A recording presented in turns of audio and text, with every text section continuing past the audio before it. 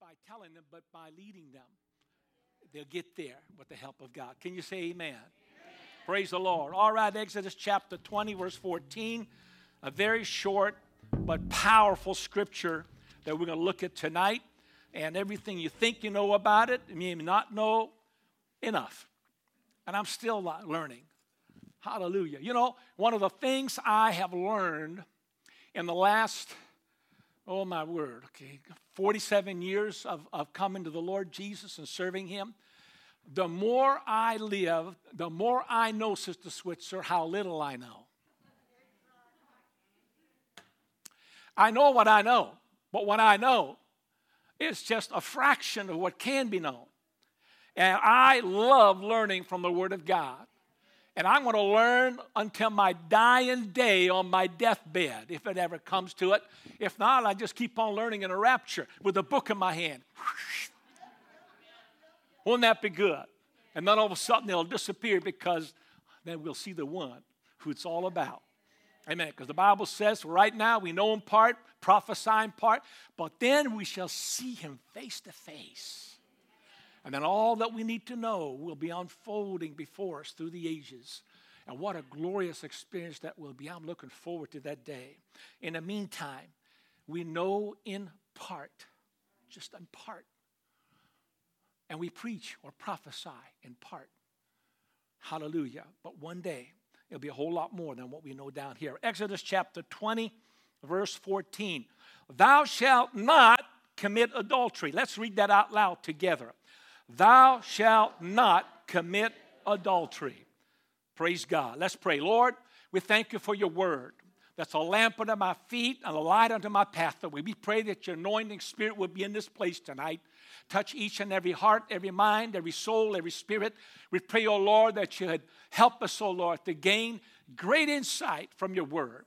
And that we would more than anything apply it to our hearts. And that we may help other people, oh Lord God, in this world who are struggling. And we help, oh Lord, we need help in this last days. For there's great cesspool of immorality in our midst. Lord, help us and help our children. Protect them, oh Lord God. And God, help us to be more effective in our evangelism. In Jesus' mighty name we pray. Let the church say amen. Amen. God bless you. You may be seated. Thank you for standing to the word of God and being attentive to the ministry of the word. Amen. We're talking about the seventh commandment. Every commandment is important. And every commandment had a specific role. And it is absolutely indispensable to a healthy society and civilization. Without the 10 commandments, no civilized country or nation will survive. They'll survive for a while, but eventually they'll succumb to the pressures and the corruption that goes with a fallen world. Amen. If you don't have proper moral principles in place, it will be totally detrimental to a family, to a country, to a society. Amen. So the seventh commandment deals with God's plan for sexual fulfillment. And I know we have some young people in our midst, but you know what? Public schools deal with it their own way. We're going to deal with it our own way, as the Word of God says. And we're going to answer some questions, or help parents answer some questions, because Moses was told by God to instruct all of the fathers of Israel that they should be prepared to answer all the questions that they bring up to them concerning God and their walk with God and why they do what they do. Amen. May I encourage parents to remember that there's no scripture in the Bible that says that kids ministry or Sunday school should doctrinate or train your child. Zero. Zilch.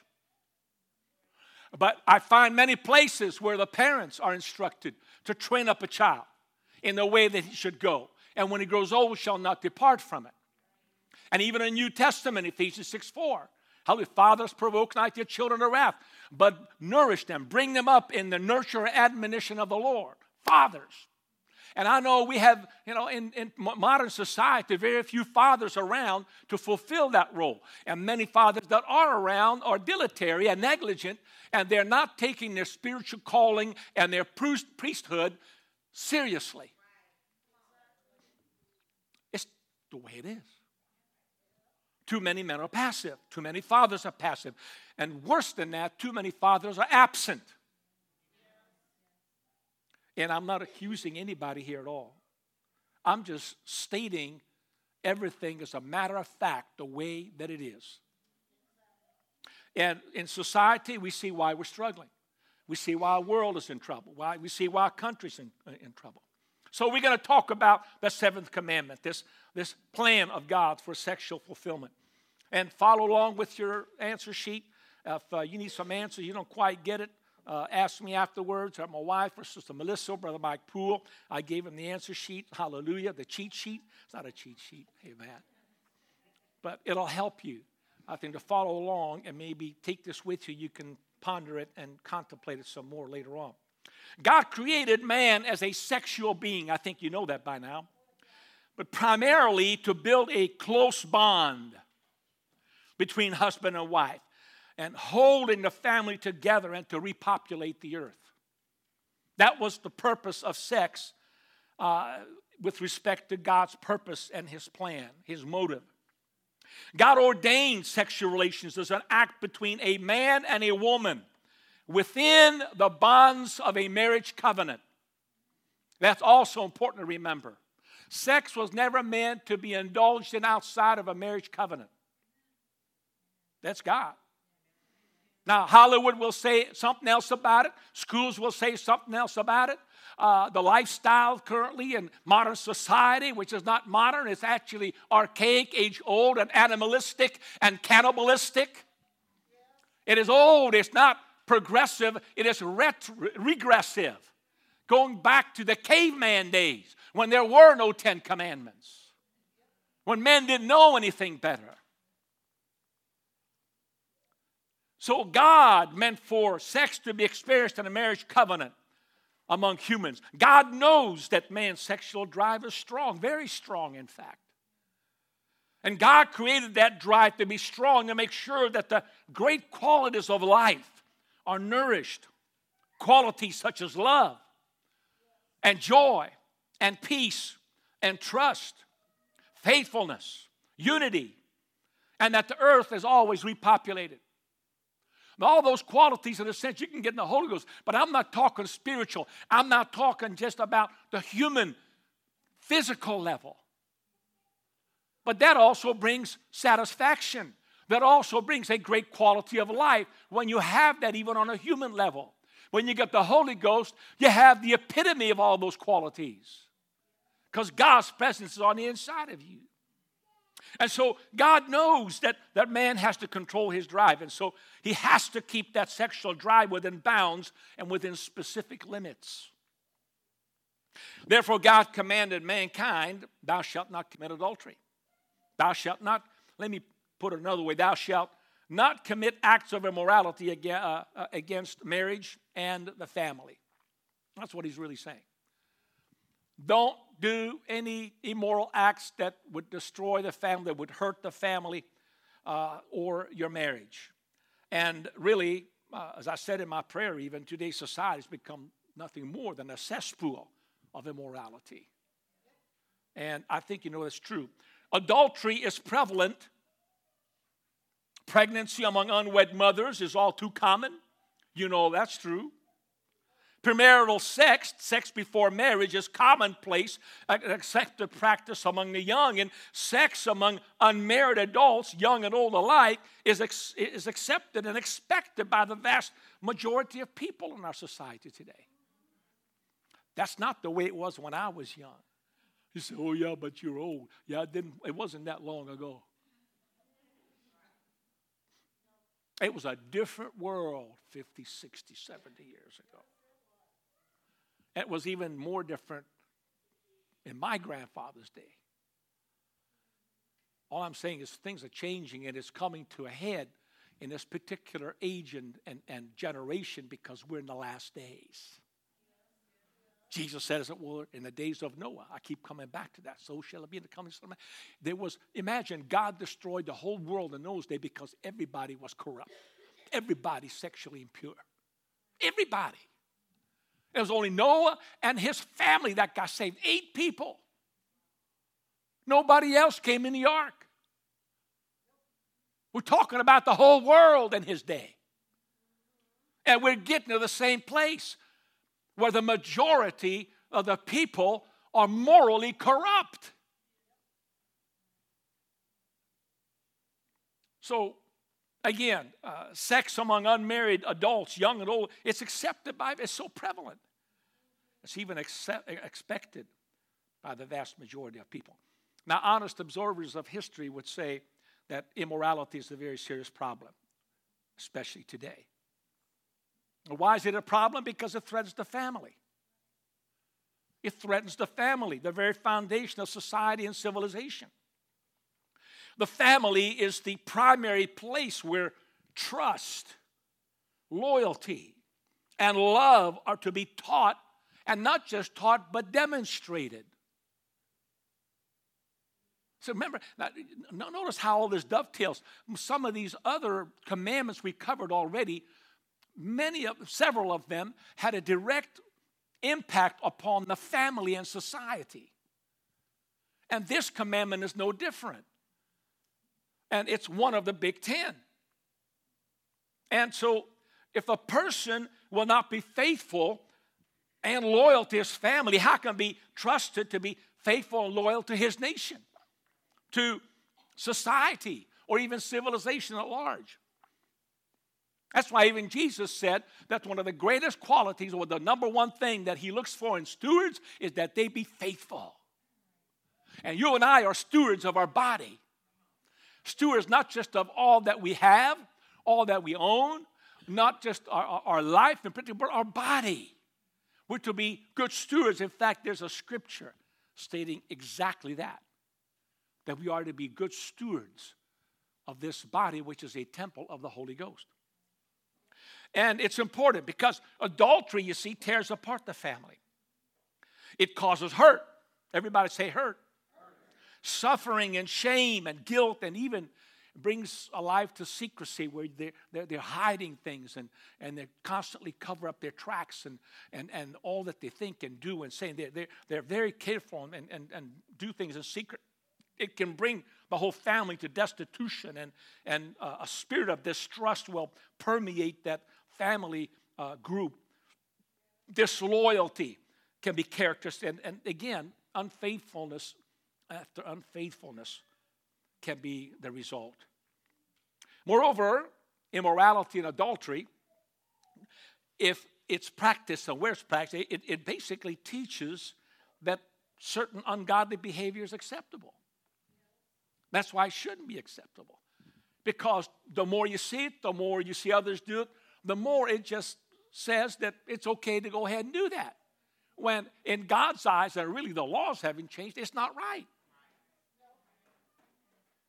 And it really teaches ungodly behavior like selfishness. It's okay to be selfish and do whatever I want to do. I mean, certainly this consumerist mentality that is propagated in our society is that you want it, get it. You want to do it, do it. You know, Nike, just do it. You know, whatever feels right to you, go ahead and do it. And so it teaches selfishness, to focus on yourself, and whatever you want to do, whatever feels good to you, you do it. And it also espouses unfaithfulness, no loyalty to anyone or anything. It promotes distrust and disloyalty, the secrets we talked about that, and basically irresponsibility. Think about today's generation. Think about people irresponsible. And this is why God gave us this commandment. It's to preserve our lives and to give us the best qualities that life can offer. Qualities that build a healthy mind and a healthy heart. That's what the 10 Commandments do, particularly this one. Thou shalt not commit adultery. Exodus 20:14. I want to point your attention to 1 Corinthians 6:18. Paul here is writing to the Corinthian church. Flee fornication. Notice that, flee fornication. Paul does not say rebuke it. You can rebuke it all day long if you don't change your distance between it. That's why Joseph, when he was tempted and almost forced by Potiphar's wife to come lie with me, come on, let's have a good time, let's have a fling, he turned and he ran. Flee. Get yourself out of that situation. It's the only sin that we see in the Bible to which we're commanded to flee and not rebuke. Because you hang around that kind of temptation, you'll fall into it. Why? Because we're human. We've got a fallen nature. And you think you're strong enough, but you're not. And you might be just tempting God by trying to withstand it and trying to expose yourself to all those temptations and say, oh, I can do it. No, you can't. We'll look at more at this a little bit. But flee fornication. And then he continues saying, every sin that a man doeth is without the body, outside of the body. But he that committeth fornication, that's sexual immorality, sexual acts outside the bounds of marriage or before marriage, sinneth against his own body. You're doing harm to your own body. And you can really apply that both spiritually and physically, especially when you look at sexually transmitted diseases, STDs. It hurts you.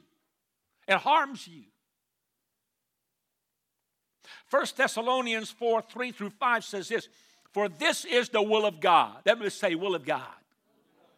Even your sanctification, that is your sanctification, that you should abstain from fornication, sexual impurity and immorality, that every one of you, notice, every one of you should know how to possess his vessel in sanctification and honor, in holiness. Sanctification is the same word as holy. It's set apart. It's something that belongs to God. Your vessel, your body belongs to him if you're born again. Now, if you're not born again, you're not his yet, right? Then you're living by a different standard, by a different rule, by a different God. You're walking on a different road. You're on the broad way, not the straight and narrow way. Your master's somebody else. It's not Jesus. So it doesn't apply to you in your church if you say Jesus is your Lord. If Jesus is your Lord, then you've got to know how to possess your vessel in holiness and sanctification and honor. Verse 5, contrary, not in the lust of concupiscence, but even as the Gentiles which know not God, not in lust, not in sexual uncontrol, but rather it's this resistance to lusts and temptations. It is totally yielding to the Spirit rather than to the fleshly impulses of your body. Now, when you look at the word adultery means to debase. And there's a dictionary definition. It means to debase, to corrupt oneself sexually, to make oneself impure sexually. And it also means to have sex outside of marriage. Can I just paraphrase this? God is saying when he said, thou shalt not commit adultery, he's saying you shall not debase yourself, corrupt yourself, nor make yourself impure sexually. You shall not have sex outside of marriage. That's the paraphrased version. But it is the correct meaning of thou shalt not commit adultery. Scripture teaches that a person becomes sexually impure in at least three ways. At least three. One, it's if a person has sex with someone other than his or her spouse. If they're married and one has sex with somebody outside of that marriage covenant, that is called adultery. Two, if a person has sex before marriage, this is called fornication, which refers to any form of sexual immorality, either before marriage or after marriage. That's also part of that definition applied to adultery, fornication. And three, well, the third way that a person becomes sexually impure, if a person, now get this, fantasizes or lusts after a person other than his or her spouse and allows his or her mind to be set upon another person. And we'll look at that moment from Jesus' perspective in just a moment. Now, note, that the sin of adultery embraces all those things that lead up to the sex act or the act of sex.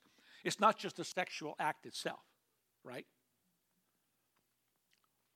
This is why the thought life of a person is important when dealing with adultery, because adultery is committed in the heart long before the act ever is committed.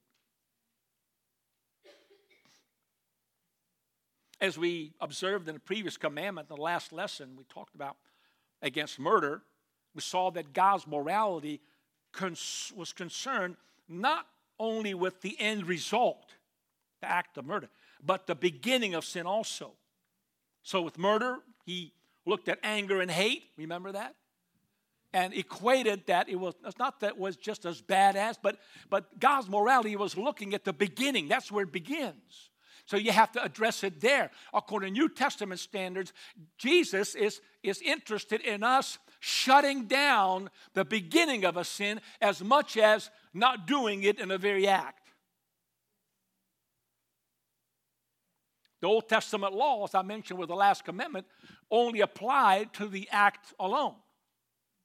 And even today, we can only make judgment or pass judgment, morally speaking, or even with respect to discipline in the church or even in the world. The disciplinary action and the legal actions only take place after the act has occurred. But again, we're speaking about morality, not the act itself, but the beginning of it, the whole philosophy, the mindset of people, the motivations, and all those things. That God is interested in the beginnings of sin, not just the end result. Okay? So that's very, very important to remember. And so with adultery, as with some other sexual sins, God's morality is interested with shutting down lust where it begins. Shutting down fantasizing by controlling of thoughts before it becomes fornication and adultery.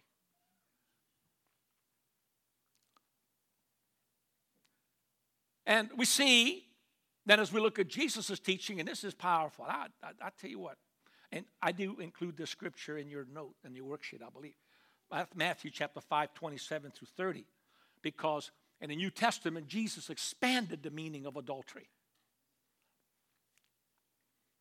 Verse 27, you have heard that it was said by them of old time, thou shalt not commit adultery. But, everybody say but.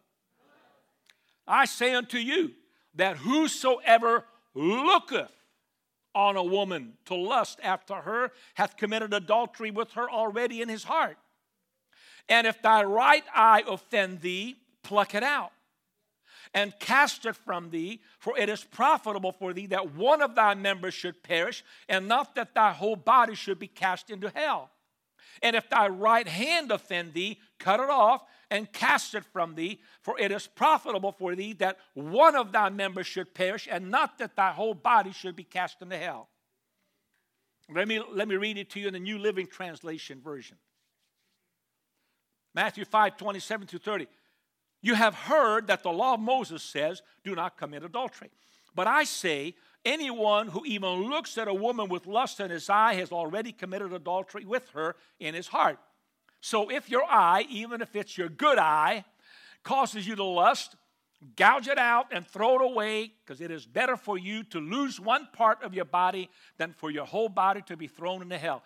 And if your hand, even if your stronger hand, causes you to sin, cut it off and throw it away. It is better for you to lose one part of your body than for your whole body to be thrown to hell. Now, let's be clear.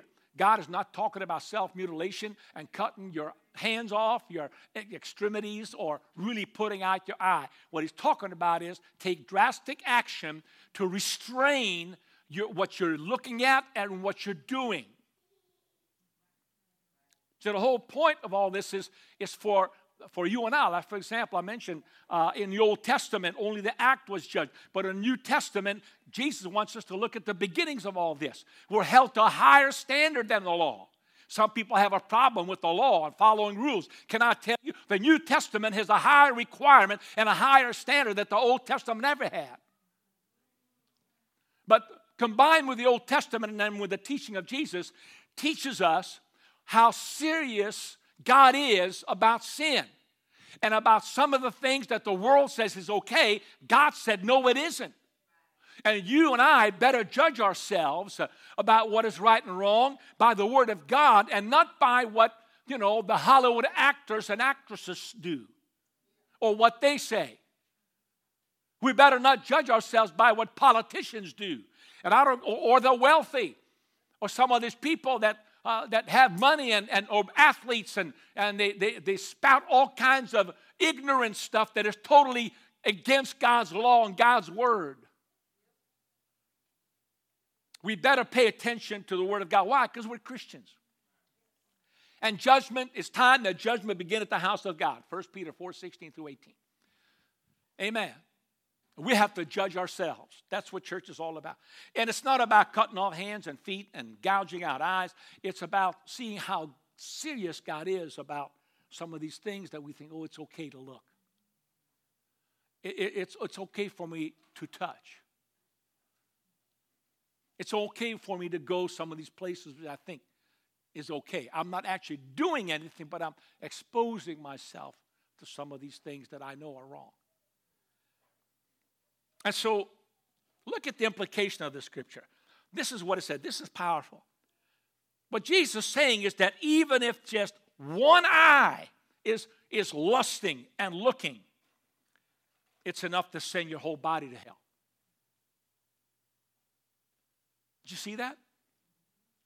If your eye offends you, he says it's better to lose that one eye than for all of your body to go to hell. Just one member of your body, one eye, one hand, one foot is all it takes. And that affects your whole body. It affects your whole soul. Even if it's just one hand that reaches and touches that which is forbidden, it can cause your whole body to be cast into hell. Fall into sin. Just remember Adam and Eve.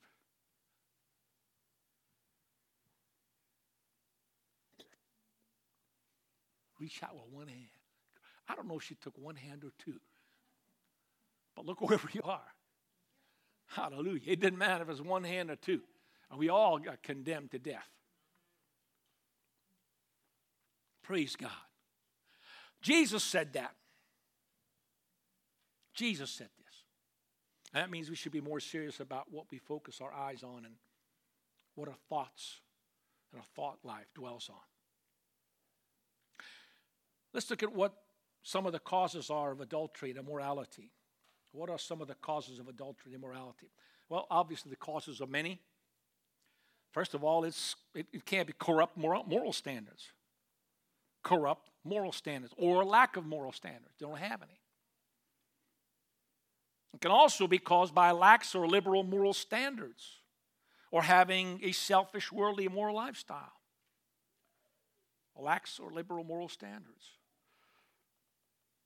Or it can be the result of the need for companionship. Somebody's feeling really lonely and alone and they need companionship and they go to the wrong place and they get attention and they're needing love or by the need of appreciation for fulfillment.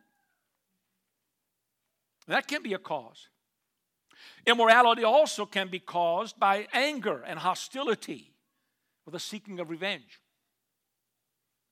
A host of behaviors can cause anger in a person and arouse him or her, for that matter, to commit adultery, such as, some of the things that can cause that coldness, just cold, indifferent, you're neglectful of your spouse, you got a biting tongue, you're harsh, or just plain selfish. Immorality is also caused by having a poor ego, or an inflated ego for that matter. A poor ego, low, deflated ego, or high, inflated ego. The poor ego due to lack of self-esteem and self-worth.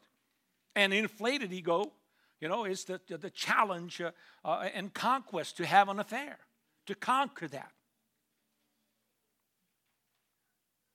So sex, obviously, is very normal. We don't talk about it as something that is abnormal. We talk about it here now. The Bible, I'll tell you, the Bible has a lot to say about sex. It really does. I think we have we have done a great disservice to our generations in times past in not dealing with it. I know in this church, and Brother Switzer and Sister Switzer's pastorate, there were many times, I don't say many times, there were times when Sister Switzer pulled the ladies aside, and then Brother Switzer got the men, and they had some pretty down-to-earth talks. I know because my wife told me about it. With the ladies, and I know, Brother Switzer, I know we talked some pretty straight stuff. Hallelujah. I'm not talking about just the dangers. I'm talking about just carried on with intimate life in between a man and a woman, a husband and wife. And that was good. Amen. Now, we need to do that. Praise God. Hallelujah. So it's a very normal and natural act, and it's precious, and it's a cherished act, a cherished act that's given by God. Sex is the most intimate experience that God has chosen for man to nourish the great virtues of life and to propagate the human race. But the depraved and the sinful heart of man, as you know, has corrupted sex, and so much so that man has developed a sex-crazed society in which you and I live. So in practical terms, when we look at immorality, immorality is caused by several things. Ignoring or denying God and His Word. It can be caused by ignoring what is right and wrong. You may know it, but you don't do it. It can be caused by lack of teaching and training. It can be caused by an unsatisfying, inadequate sex life with a spouse.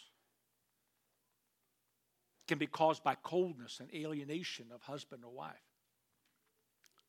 It can be caused by living in a fantasy world due to exposure to pornography. And that is indeed just a fantasy world. It makes it impossible for a man or a woman to live up to it because it's just not like that in the real world, in real life. It can be caused by not guarding relationships. It can be caused by getting too close and becoming attracted to a person. And it can be caused by not guarding against loneliness and emptiness and disappointment in one's spouse or the loved one. I come in a relative there too, and I'm not talking about intimacy, but in a family, you don't have that dynamic where love and affection is present. They will go outside of that family bond to seek for love elsewhere. And I've seen that happen. But it's part of not so much adultery, but fornication. Amen. I've seen where a girl in a family, in a home, is vying for the daddy's attention and affirmation and love, just affection for hugging and just noticing them, and they don't get it. And the older they get, the more frustrated and hurt they get within. They go out of their family circle, and the first boy that comes along that shows her attention and affection, she throws herself at him simply because she still has that emptiness, that yearning to fill. Hallelujah. I know some of you may fall in the category, and others, you're not there. You had great fathers. That's good. But others in the world are not like that. So what are the consequences for breaking this commandment? Well, a person who commits adultery and does not repent will forfeit eternal life. He will not inherit the kingdom of God if they don't repent.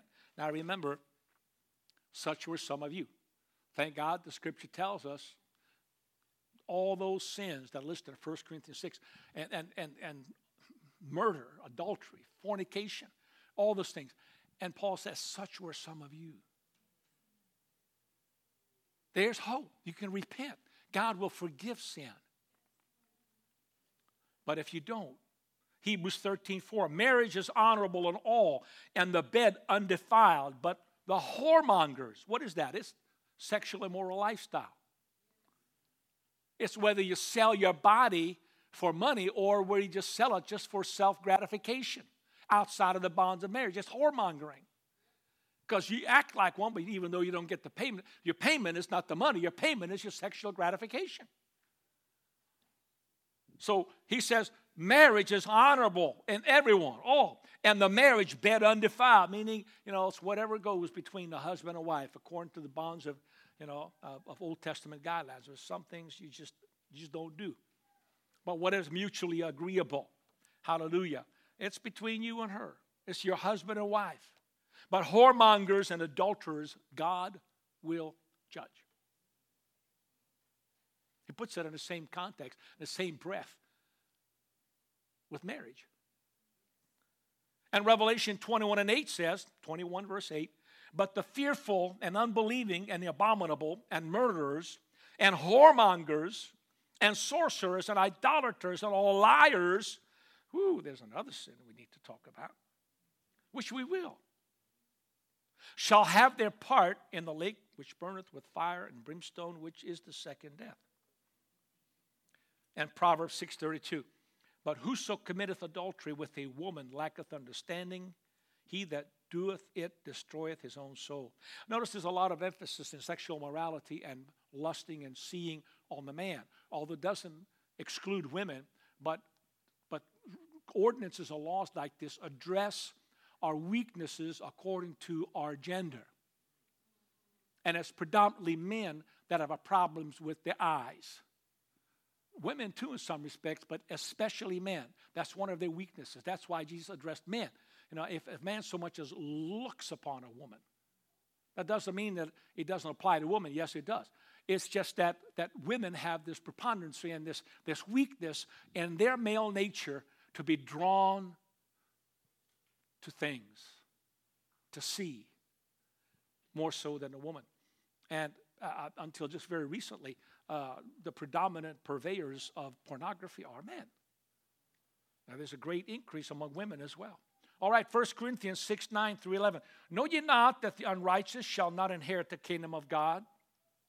Be not deceived, neither fornicators, that's sex, before or outside of marriage, nor idolaters, nor adulterers, nor effeminate, nor abusers themselves with mankind, nor thieves, nor covetous, nor drunkards, nor revilers, nor extortioners shall inherit the kingdom of God. And such were some of you. But you are washed, but you are sanctified, but you are justified in the name of the Lord Jesus and by the Spirit of our God. And James tells us that when we serve in the Lord, not one of these things shall be named among us, if you're a Christian. So what are we to do when we're tempted? Because we're all going to be tempted. Every last one of us. We live in a sex-crazed world.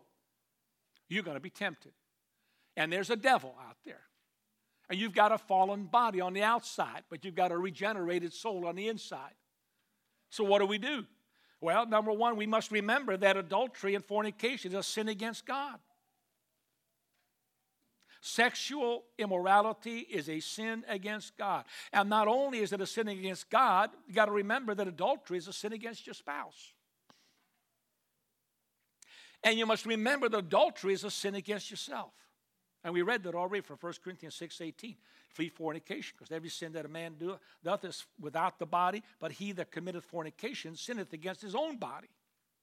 It's a sin against yourself. Adultery is also sin against the family, your family. And adultery is a sin against society, really. So what are the safeguards? Well, protect your marriage. How? Through daily prayer and devotion to start. Prayer and devotion. You'll be surprised how much that helps the marriage bond and the presence of God, and keep it in the center circumference of your relationship. And then be careful with your relationships with members of the opposite sex. Never, ever, everybody say never. Never, ever be alone with someone of the opposite sex. Not in a room together. Oh, no. The more time you spend with someone alone, the more you will be tempted to be attracted to them. It's human nature. We must safeguard our relationships with members of the opposite sex. Include your spouse, whatever you do, when there's other members other member of the sex present. And you just can't be alone. Include your spouse or somebody else. Believe it or not, one of the most common atmospheres for adultery is the workplace. Is that work? It's where a woman can show admiration for a man, or a man in the office shows attention to a woman, and you could be sowing seeds of adultery. Admiration or attention outside the marriage, well, can be deadly to a marriage, especially if that is absent in the marriage. This can also happen at church. I've seen it happen. Unfortunately. Let's be real. There's the devil among the saints. You don't think he doesn't come to church? You got another thing coming. All you do is you got to remember revival. Look at all the things happen when revival comes, and look at what comes to try to disrupt. So it can happen at church. So set boundaries. Set boundaries at your workplace, at church, with friends who are not your family. Set boundaries. Like what? Well, don't call, text, email, message, Facebook, Instagram, tweet, Snapchat, TikTok, anything personal to each other.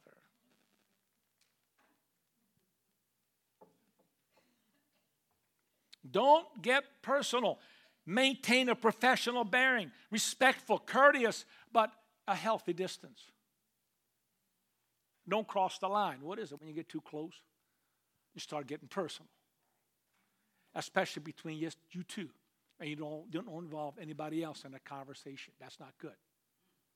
You're sowing seeds, and whatsoever we sow, we will reap. We got to cut off that arm. We got to cut off that eye. And whatever it takes, put the brakes on.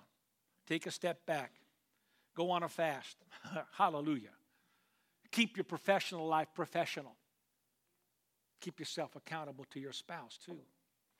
And dress modestly. Hallelujah. Amen. That's why, honestly, in our relationship, my wife sees all my texts. In many people, when you send me a text, it's a female. She knows about it. I tell her about it. Emails, we share the same email account. Facebook, same Facebook account. I tell her everywhere I go. I do. Every time I leave the house, she knows where I'm going. And she basically knows where I'm going, step by step, and about how long it will take.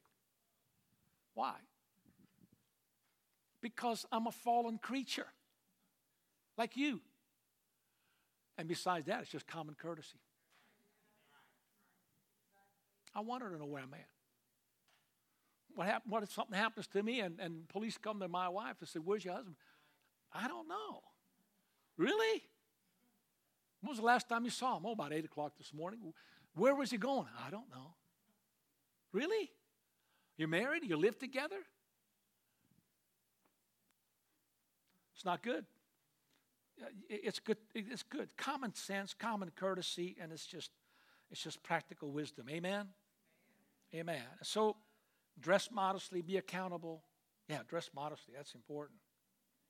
And we had some lessons on that. Terrific lessons. So be careful what you watch and what you read, what you listen to. In the context of morality of Matthew 5:28, the most common place for adultery is pornography on the internet.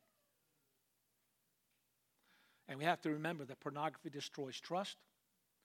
It arouses desires that cannot be fulfilled. It cannot be met.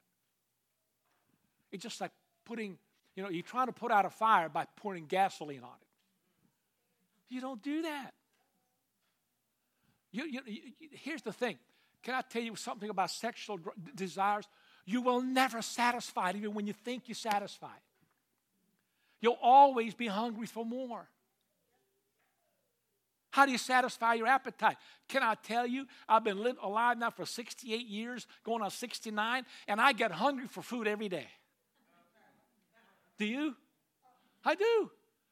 I don't care how much I eat the day before. I had a great supper tonight. Amen. I did. I couldn't eat it all. We went out to eat tonight. We were on the run. We were doing visitation, all kinds of things. We went out to the restaurant and eat. I couldn't eat it all. I packed the second half away and put it at home. It's going to be our dinner Friday night. Plan ahead. Couldn't eat it all. But you know what? I'm stuffed right now, but I guarantee you I'm going to be hungry tomorrow. It's the same thing with any of our fleshly needs and desires. It never gets content. That's why it has to be restrained. And no matter what appetite it is, whether it's what you see, what you hear, or what you eat, or what you touch, it's yes, sex is good, but like I said, the drive has to be under control. And there's a lot of things we can do to control it. And men and women both fight this battle. Men and women both do.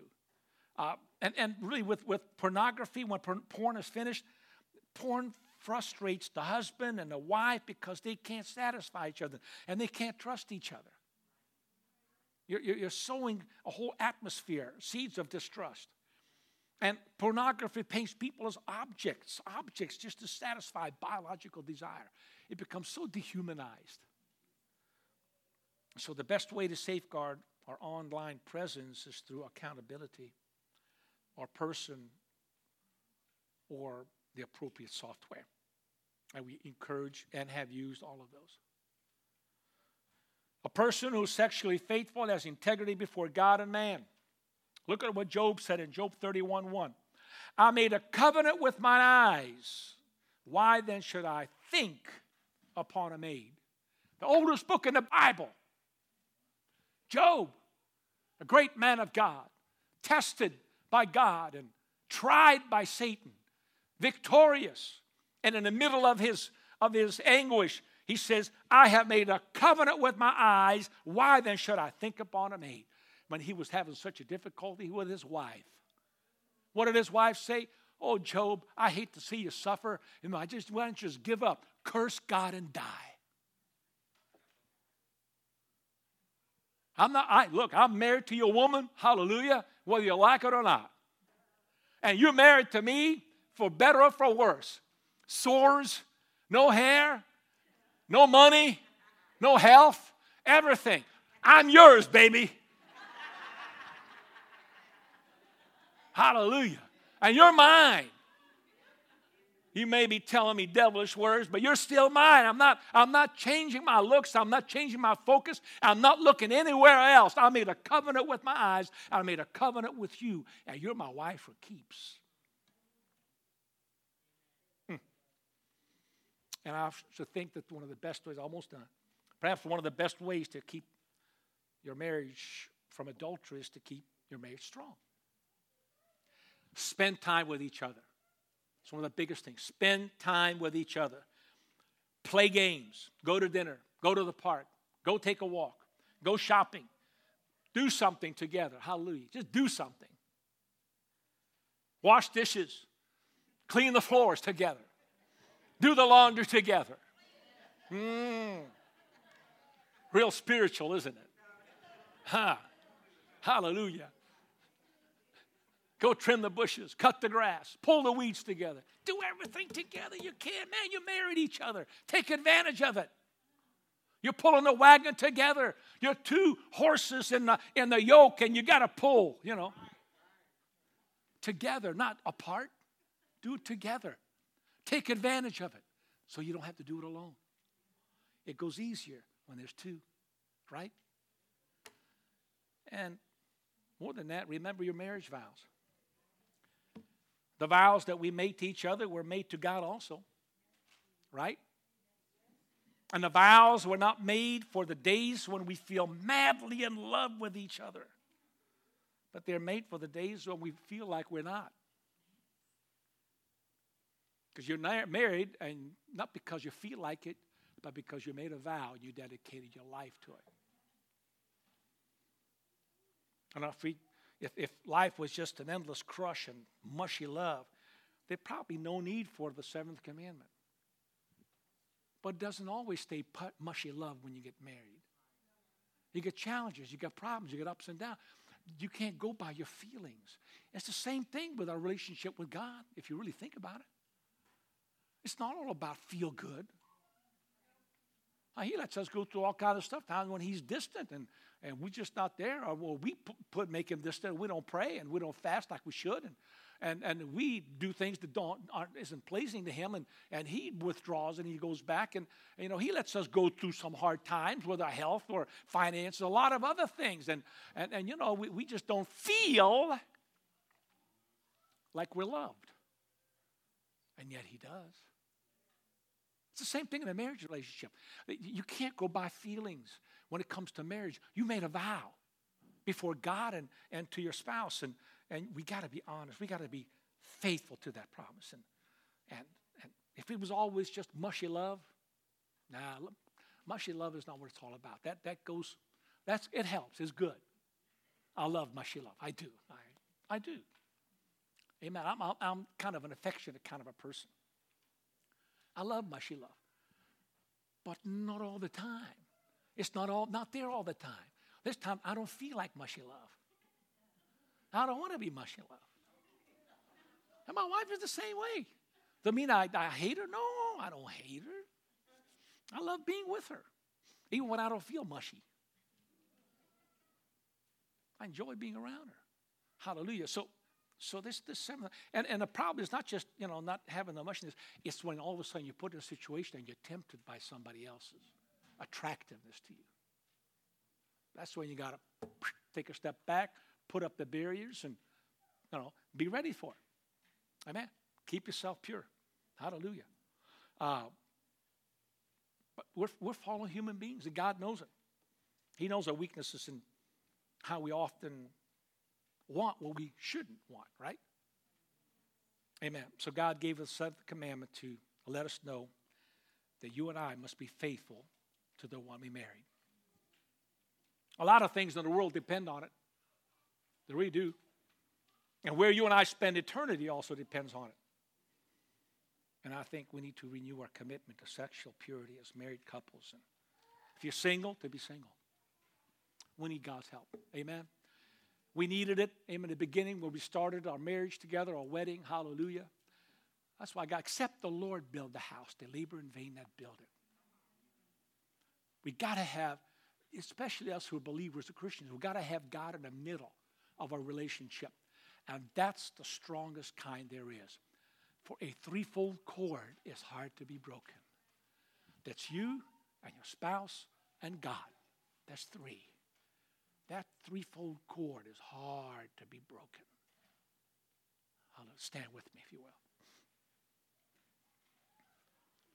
Well, I'm not trying to be prude. I hope I wasn't. Praise God.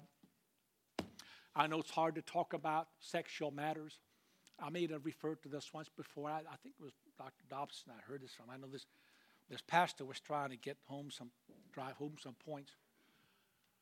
And he asked the congregation, to sing a song, that will come up with a song that answered a certain subject. And of course, one was victory. So, oh yeah, victory in Jesus, my Savior forever. All right, it's great. Okay, how about love? Love lifted me. Love lifted me. When nothing else could help, love lifted me. All right, then the pastor springs it on me. So, all right, sex. Same thing happened. That happens right here, a holy hush right there. This precious old lady in the back, a widow woman, piped up and said, precious memories, how they linger. Hallelujah. There's a time when you're going to come on and get old. And some of the things that should work don't. And you better get a handle on your emotions and your feelings and your ideas about how you look at love. Your vows still stand till the day you die. Somebody said hallelujah. I need the help of God in these last days more than ever before. You need it too. I need it. We need it. God is good. He knows all about our struggles. You got problems with your sex life. You got problems with your issues with your mind and all that. God knows that. So He said, bring every thought into submission to the obedience of Christ. Tear down every high thing that exalts itself against the knowledge of God. Bringing every thought into submission to the obedience of Christ. We can do it. God wouldn't ask us to if He didn't think we could. In Philippians 4:8, He says, think on these things. It's a command. Think on these things. Well, why would Paul command that to us through the Spirit if he didn't think we could? We have a choice to make. And we need to be focused. And we need to be pure. And we need to keep the seventh commandment. Thou shalt not commit adultery. Be pure. Don't commit fornication. Flee fornication. Let's make a commitment to be sanctified, holy. Hallelujah. I think it's a good song for it. Lord, prepare me to be a sanctuary,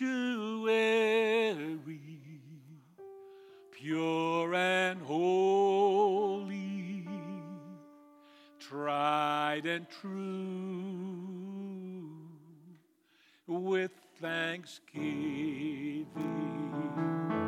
I'll be a living sanctuary for. Let's sing it again. Oh Lord, pray. Let's make it pray. To be a sanctuary.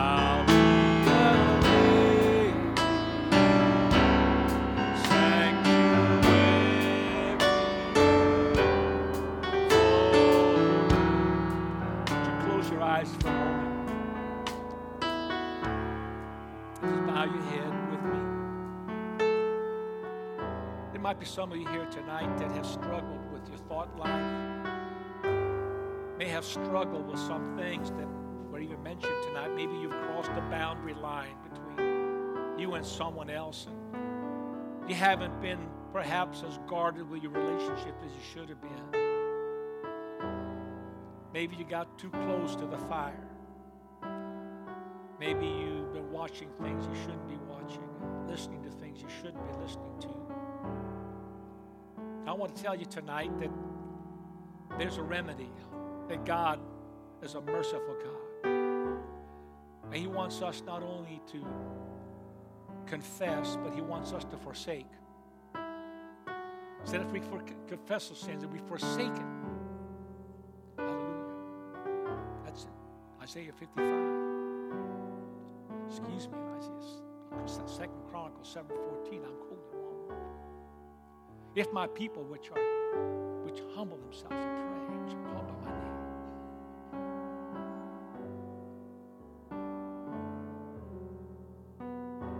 If we confess our sins and forsake it, God will hear from heaven. He will bless. He will forgive. We want His blessing upon our lives. He wants us to make it to heaven. But we got to do it on His terms, not on our own. I'm telling you, His grace and His love, His mercy And his blood can cover all things. But you got to deal with it. You got to get serious about it. And have to really restrain yourself. If you got trouble with your eyes, gouge it out. I don't mean literally. Get your leg or your hands. Set boundaries. Set up accountability. And ask God to help you. Keep reading your Bible. Pray in tongues. The infilling of the Spirit. You need the power of the Holy Ghost. So ye shall receive power after the Holy Ghost has come upon you. It's not just about witnessing. It's also about the power to live a transformed life. We need to be that. Let's pray. Lord Jesus, I pray for each and every one within the sound of my voice in this building, in this congregation, as well as in the audience on social media. And I pray right now that your Spirit would touch each and every heart. And Lord, if there's someone here that was tender enough to hear your words and to hear the admonition and exhortation and the power of your word, which is light, which is able to save the soul from sin. God, I pray that you would reach in each and every heart, that you bring them to a place of repentance. No matter where they are, right now, Lord, I plead the precious blood of the Lamb over them. I pray, oh God, that your Spirit would be released in power in them. They may live the resurrected life. Oh God, in the name of Jesus, I pray. In Jesus' name. Amen. Would you say in Jesus' name? Hallelujah. God bless you. Thank you for coming to Midweek Bible Study. Let's offer up a hand clap of praise to Jesus.